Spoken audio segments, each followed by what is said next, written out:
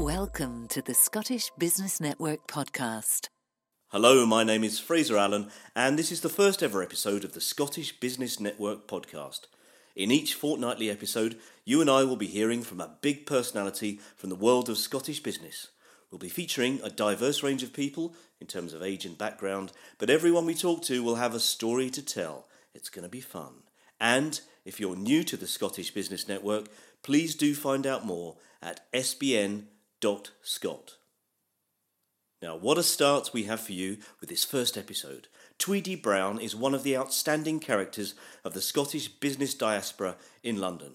He tells me he's now 70 years old, but his energy, dashing appearance, and multitude of business interests make that hard to believe. Named after the River Tweed and brought up in happy but modest surroundings in a council house in West Lothian, there was only one thing that Tweedy wanted to do when he left school, and that was make a beeline for London and the swinging 60s. He landed an evening job in the bar at the Shaftesbury Theatre and was soon to be dancing the night away in the legendary Flamingo Club with stars from the musical Hair, such as Patti Boulay and Floella Benjamin. But he was far from a playboy. At the same time, Tweedy was also holding down a full-time job with the post office. Excelling at this, he was offered a secondment with the army, a career route he had never previously considered. Leap forward 20 years and Tweedy found himself in the extraordinary and dramatic position of being the senior British commanding officer in Berlin when the wall came tumbling down. We will hear about that, his involvement in musical spectaculars, and his subsequent highly successful business career encompassing everything from technology to energy projects in Kazakhstan and an ice cream with a royal connection. Let's dive into the world of Tweedy Brown. Soldier, businessman, impresario, and bon vivant. Let's start by going back to where it all began. Can you tell us a bit about your childhood, your upbringing, and the kind of hopes and ambitions that you had as you set off into the world? I was born almost exactly 70 years ago at the Simpson Memorial Hospital in Edinburgh.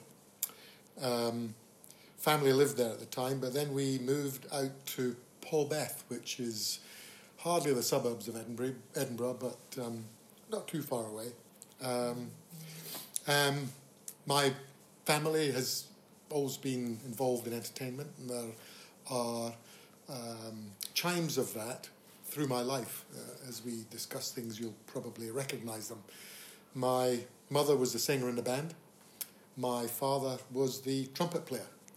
He'd learned to play the trumpet in the Salvation Army. The two of them met, married, and had me. And I have a brother who's 5 years younger than me, David. So that was the early part of my life. It was a working class background, lived in a council house in Polbeth. I grew up very much with music in the background. I always remember my grandfather, who I thought was very old at the time, but he was probably 50. I always remember my grandfather taking me, along with my grandmother, taking me to see Rock Around the Clock with Bill Haley and the Comets. But it was an interesting backdrop to my life. That was the beginning of modern, I suppose, rock and roll music. This doesn't sound like the start of life that you would necessarily expect from a military man. No, true. So at this stage in your life, were there any thoughts about one day joining the army? Never even thought about it. Never crossed my mind. Actually, harking back to that rock thing, when I left school, the options were university or the civil service. And in those days, you had to do an examination to join the civil service. I passed the examination, didn't go to university, which I sometimes regret, but I did catch up later. I didn't go to university at that time. So I joined the civil service because the civil service would get me down to London. And London in the 60s was the place to be. The Beatles, the Rolling Stones, the fashion, the excitement. That's what brought me down to London. The swinging 60s. The swinging 60s. And I was with the Post Office Telephones, as it was called then, British Telecom as it is now, as a management trainee. I used to reverse commute. I ran the service side of a telephone exchange in Watford. So I was living in Bayswater at the time, I went from Bayswater to Watford whilst everybody else was coming in from Watford. Not quite to Bayswater, but to central London. So you're always quite unconventional then? A little bit, yeah. Even more unconventional because I had an evening job. Yeah. My first evening job, to make money, to buy clothes actually, trendy clothes, was in Henneke's Wine Bar in Portobello Road, which was a very interesting experience. And then I ran the Upper Circle Bar in the Shaftesbury Theatre. And at the time, the musical Hair, which was really popular, was showing. I worked there for about a year, I suppose, and got to know many of the cast. Still know some of them. Marsha Hunt, Floella Benjamin, who went on to do TV, Patty Boulay. So those were exciting days. How were you managing you must have been extremely energetic to manage to handle two jobs at the same time, particularly if you're ending up in nightclubs till all hours with Patty Boulay and her friends? That's true. Well, I was in my late teens, early 20s, full of energy, full of enthusiasm, and full of the joy of life. I've always tried to be relentlessly positive. And even in those days, just a couple of stories from then. I used to go to a thing called the 24-hour Technicolor Dream at Alexandra Palace. Sounds very psychedelic. It was very psychedelic. I hasten to add, by the way, that never have drugs of any description, apart from alcohol, played any part in my existence. I remember that evening, a lady sitting on a chair, an Oriental lady sitting on a chair, and people, it was called a happening, people being given scissors and asked to cut a little piece out of her dress. That was Yoko Ono. And the guys who were cutting pieces out of the dress were John Lennon and George Harrison. Some people it might be a strange that you then moved off into a career with the army. So how did that all come about? Well, I was on a fast track management program by then. I was a senior telecommunications superintendent in British Telecom, and I saw a job advertisement for an exchange with the army. So I joined the army on a thing called a short service commission, which is a 3-year commission. Thinking to myself that, well, I'll get a lot of experience and I'll go back to British Telecom much wiser and 3 years older and 3 years more senior on my salary scale. But I liked it so much, and I was offered a regular commission that I never went back. I stayed in the army. What was it about it that you really liked? It was the opportunity, the leadership aspects of it really appealed to me, being given the responsibility to lead in the fullest sense of the word bodies of men and women. I like the structure, I like the honesty and the integrity, and I like the fact that we owed allegiance to the country and the Queen, and that we were apolitical. Right. Something I've tried to be all of my life. So you're embracing life in the army. Can you tell us the story of how you sort of then developed through the ranks? Yeah, I joined as a commissioned officer. I did my military training. That was quite tough because I was coming from a completely civilian background, although I'd always been fit and I'd always been quite athletic. There are 2 or 3 things in my military career that are very significant. I mean, it gave me the opportunity to travel, which is one thing. but in those days it was mainly Germany because the Cold War was at its height. It gave me the opportunity to study further and to get really good training. A big career milestone for an army officer is when you sit the staff promotion examination. And I was lucky enough to pass at the staff college level, and I did the degree course, which is a 2-year Royal Military College of Science first year and the Army Staff College at Camberley the second year. That was great training and gave me a lot of confidence in life. My first promotion from Major to Lieutenant Colonel was to command a regiment based in Hanover in Germany, where sad times, it was the height of the troubles that we were having with the IRA, and an IRA gang was watching my regiment, my staff, in Hanover. They had been for a year, interestingly enough. And they killed one of my soldiers with an under-vehicle booby trap 1 week. And the following week, a bomb was put under another one of my soldiers, but he had the opportunity to look under his car before he got into it, so he saw it and he survived. So those were tough times. I went on promotion. Sorry, no, I didn't go on promotion. I went as a Lieutenant Colonel to be the Deputy Chief of Staff of the British sector in Berlin immediately after that. And that was an amazing time to be in Berlin.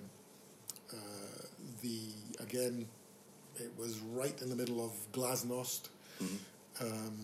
Gorbachev had kind of withdrawn support to the East German regime. The wall was still up. But whilst I was there, the wall came down. German minister was being interviewed on television about easing travel restrictions for East German citizens. And he made a mistaken announcement, or at least he made an announcement saying that East German citizens would be allowed to travel with visas, and the press, who were listening intently to what he said, asked him when. And he'd obviously not thought about that bit or had been badly briefed on it, because he said, well, I suppose midnight tonight. And so the East Berliners, East Germans, who had heard all this, at midnight turned up at the wall. The Volkspolizei, the East German border police, had heard the same announcement. They were confused. So the East Berliners and East Germans walked through the border into the West, and that was the fall of the Berlin Wall. Fascinating. And you're standing in the middle of it with your soldiers wondering what to do. It was a surprise, I must say. We did not expect it. No one did. But those were tricky times. There was a period of about 5 or 6 hours when the East German army was standing on the Berlin Wall, rifles loaded, and we didn't know if they were going to fire on the crowds.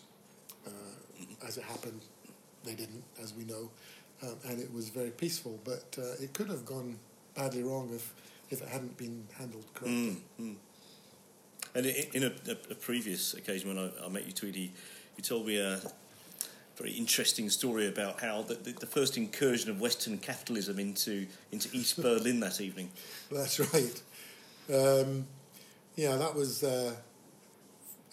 in the French crossing point, one of the French crossing points from East Berlin to West Berlin, where I don't know if it was the worst of the West got there first, but in the very early hours of the morning of the first day after the wall came down,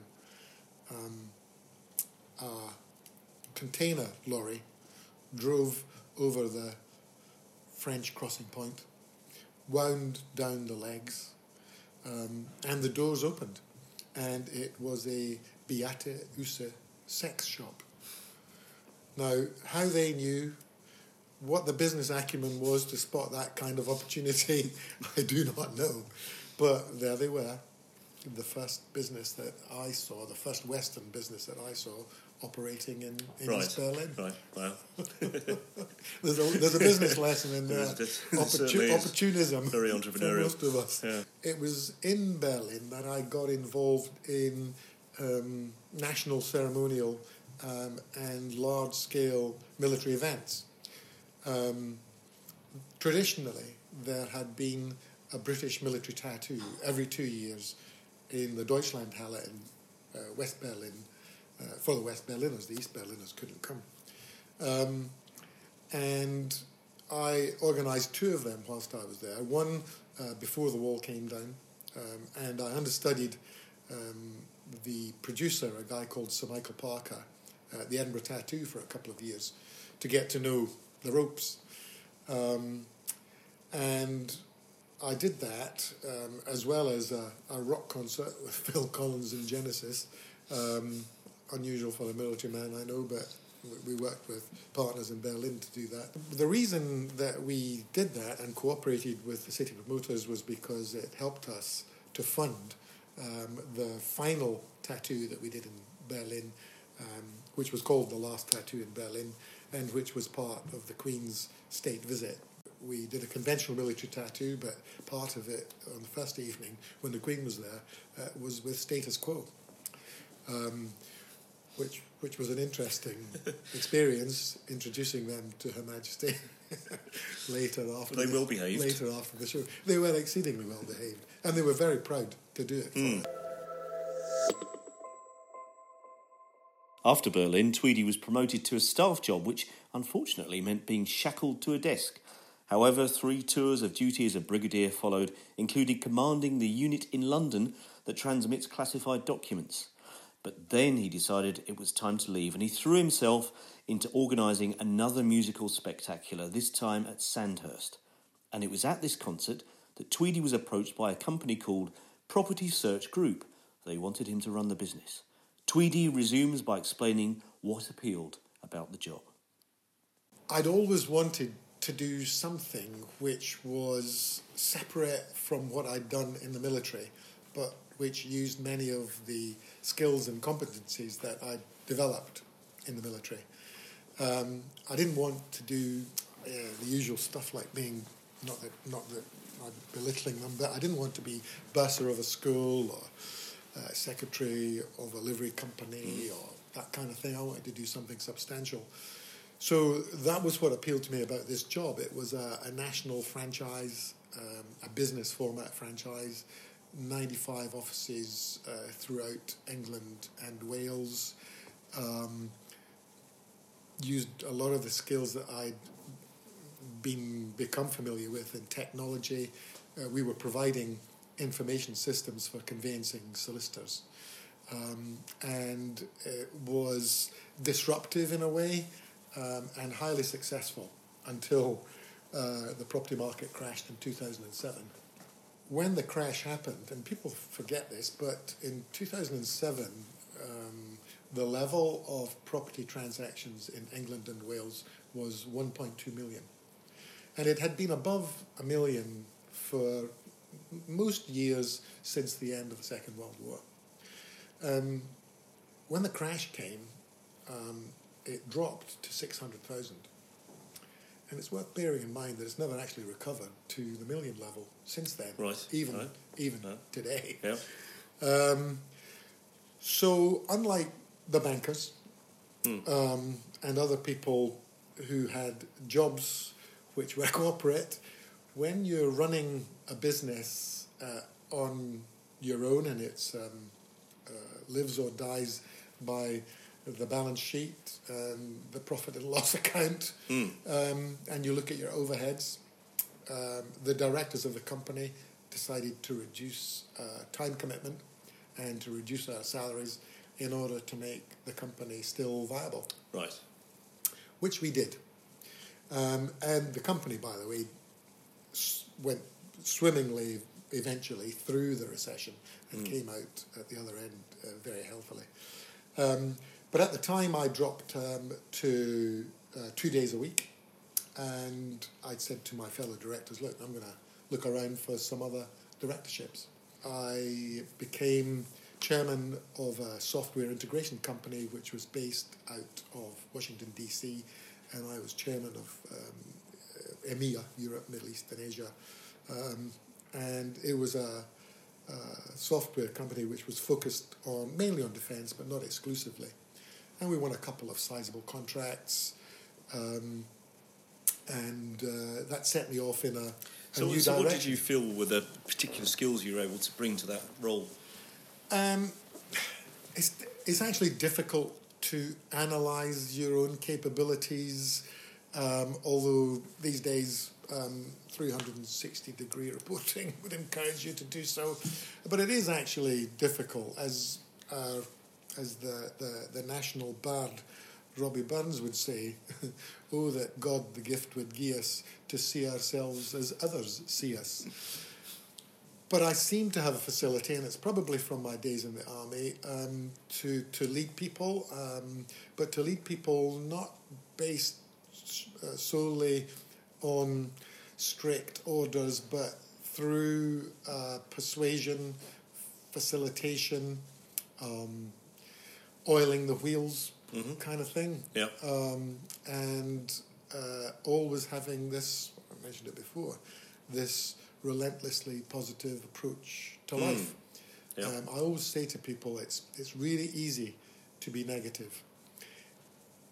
Any fool can stand on the sidelines and criticise the referee, but get on the field and kick the ball, and it's a different process altogether. So what about bringing us up to date now, because you seem to have a very varied range of interests. I mean, I know just from recent discussions that this involves Kazakhstan and ice cream. So can you fill us in? Yes, I could fill you in. The portfolio is now very diverse, and I quite like that. It has been skewed towards encouraging others and helping, especially young people, with knowledge and experience that I've gained over the years. Together with a business partner of mine, we started a thing called the League of Angels. And the League of Angels was about encouraging startups and getting funding for startups. It tied in nicely with an initiative that I'm involved in and have been for a number of years called the Genesis Initiative, which is a cross-party political lobby group on behalf of micro, small and medium enterprises. And we've proved to be quite powerful over the years. We've got nearly 2 million members, and we've done a lot for the micro and SME community. So having become known for that kind of thing, people approach me with ideas practically every day. Some of them are a little bit off the wall, and some of them just need a bit of advice and guidance to help people along the way. Some of them, like the ice cream one, are interesting because a friend of mine said to me, Tweedy, he said, would you be chairman of my new company? And I said, well, what does it do? He said, well, it's an ice cream company. I said, Barney, ice cream? He said, well, what? I said, what's the story? He said, well, it's a company that was started by Richard Branson's taste director for Virgin Atlantic. And it's gluten-free, grass-fed cows, ice cream with interesting, traditionally British flavours in a new forest. I said, no, that's not much of a story. He said, well, that's it. I said, this is really spooky. I said, well, there's got to be a story. I mean, like Ben and Jerry or Häagen-Dazs. There's got to be something behind it. And at the time, I had a friend who still is a friend and also works at the Royal Hospital, Chelsea. He's a captain of invalids. And we were thinking about going there and supporting the charity with any proceeds that we made from the ice cream. So I said to him, what if there were a connection with the Royal Hospital? And even better, I said, royalty. I mean, that would be amazing. The brand, by the way, is Cream and Country. So I said, wouldn't it be great? So I said, Royal Hospital, Chelsea. Wren built it. King Charles II commissioned him. Wouldn't it be amazing if there were a link with King Charles II? So somebody who was with us Googled it, and he said, guys, he said, you're never going to believe this. He said the very first time ice cream was ever served in the UK was at a banquet in Windsor Castle, presided over by King Charles II on St. George's Day. So I said to Barney, I said, I'm in. I'll be your chairman. 10%. And how is the ice cream going? It's going very well. No, it really is going. It's really going very well. We have a royal ambassador, Prince Michael of Kent, nice. and one of our new straplines is "God Save the Cream." So yeah, it's actually going very well. Brilliant. So that was one of the business initiatives that I got involved in as a startup, and there's quite a few of them. The Kazakhstan thing. Was a much more conventional route, came to me, interestingly enough, here's a link going back, from the guy I met in Berlin who was trying to do the rock concert on the Maifeld, a guy called Michael Putter, who's a dear friend, and actually it's his birthday today. And Michael came to me with the opportunity to set up some waste-to-energy plants in Kazakhstan. I'm involved with another company. I chair a company called Virtual Power Solutions, which is in that sector. So we went to Berlin. We had meetings with local representatives from Kazakhstan. They came to London. We went to Astana, the capital of Kazakhstan, formed a company together with some local partners called KazRezero Power Limited, and negotiated a memorandum of understanding with the Kazakhstan government. And so now we have a mandate to provide up to 16 waste-to-energy plants throughout Kazakhstan. Now, Kazakhstan is the world's largest landlocked country. It's over 1 million square miles. Its population is only 18 million. Which is probably the population of London today when it's swollen with tourists. Yeah. Quite interesting. Fantastic country. Astana is an amazing digital city. It's only 20 years old. Each energy plant costs 250 million euros. So the overall value of the project is for the 16 plants is 4 billion euros. Wow. It's quite a big deal. A big project. Yeah, Tweedy, I'd like to finish by asking you that age-old question that pops up in these kind of conversations. What advice would you give to your younger self, the young Tweedy cavorting around London? Well, first of all, I would follow my granny's advice. But it would be to always have an inquiring mind. Be relentlessly positive, even in the face of the worst adversity, and to try and see things from the other person's point of view. Mm-hmm. Those three things, I think, have stood me in good stead over the years. Very sound advice from Tweedy Brown and his grandmother. We're just about done now. I'm Fraser Allen from White Light Media, Scotland's most creative and results-driven content marketing agency. It's true. I'll be back in 2 weeks with another interview. Hope you'll be back too. To find out more about the Scottish Business Network, simply visit sbn.scot.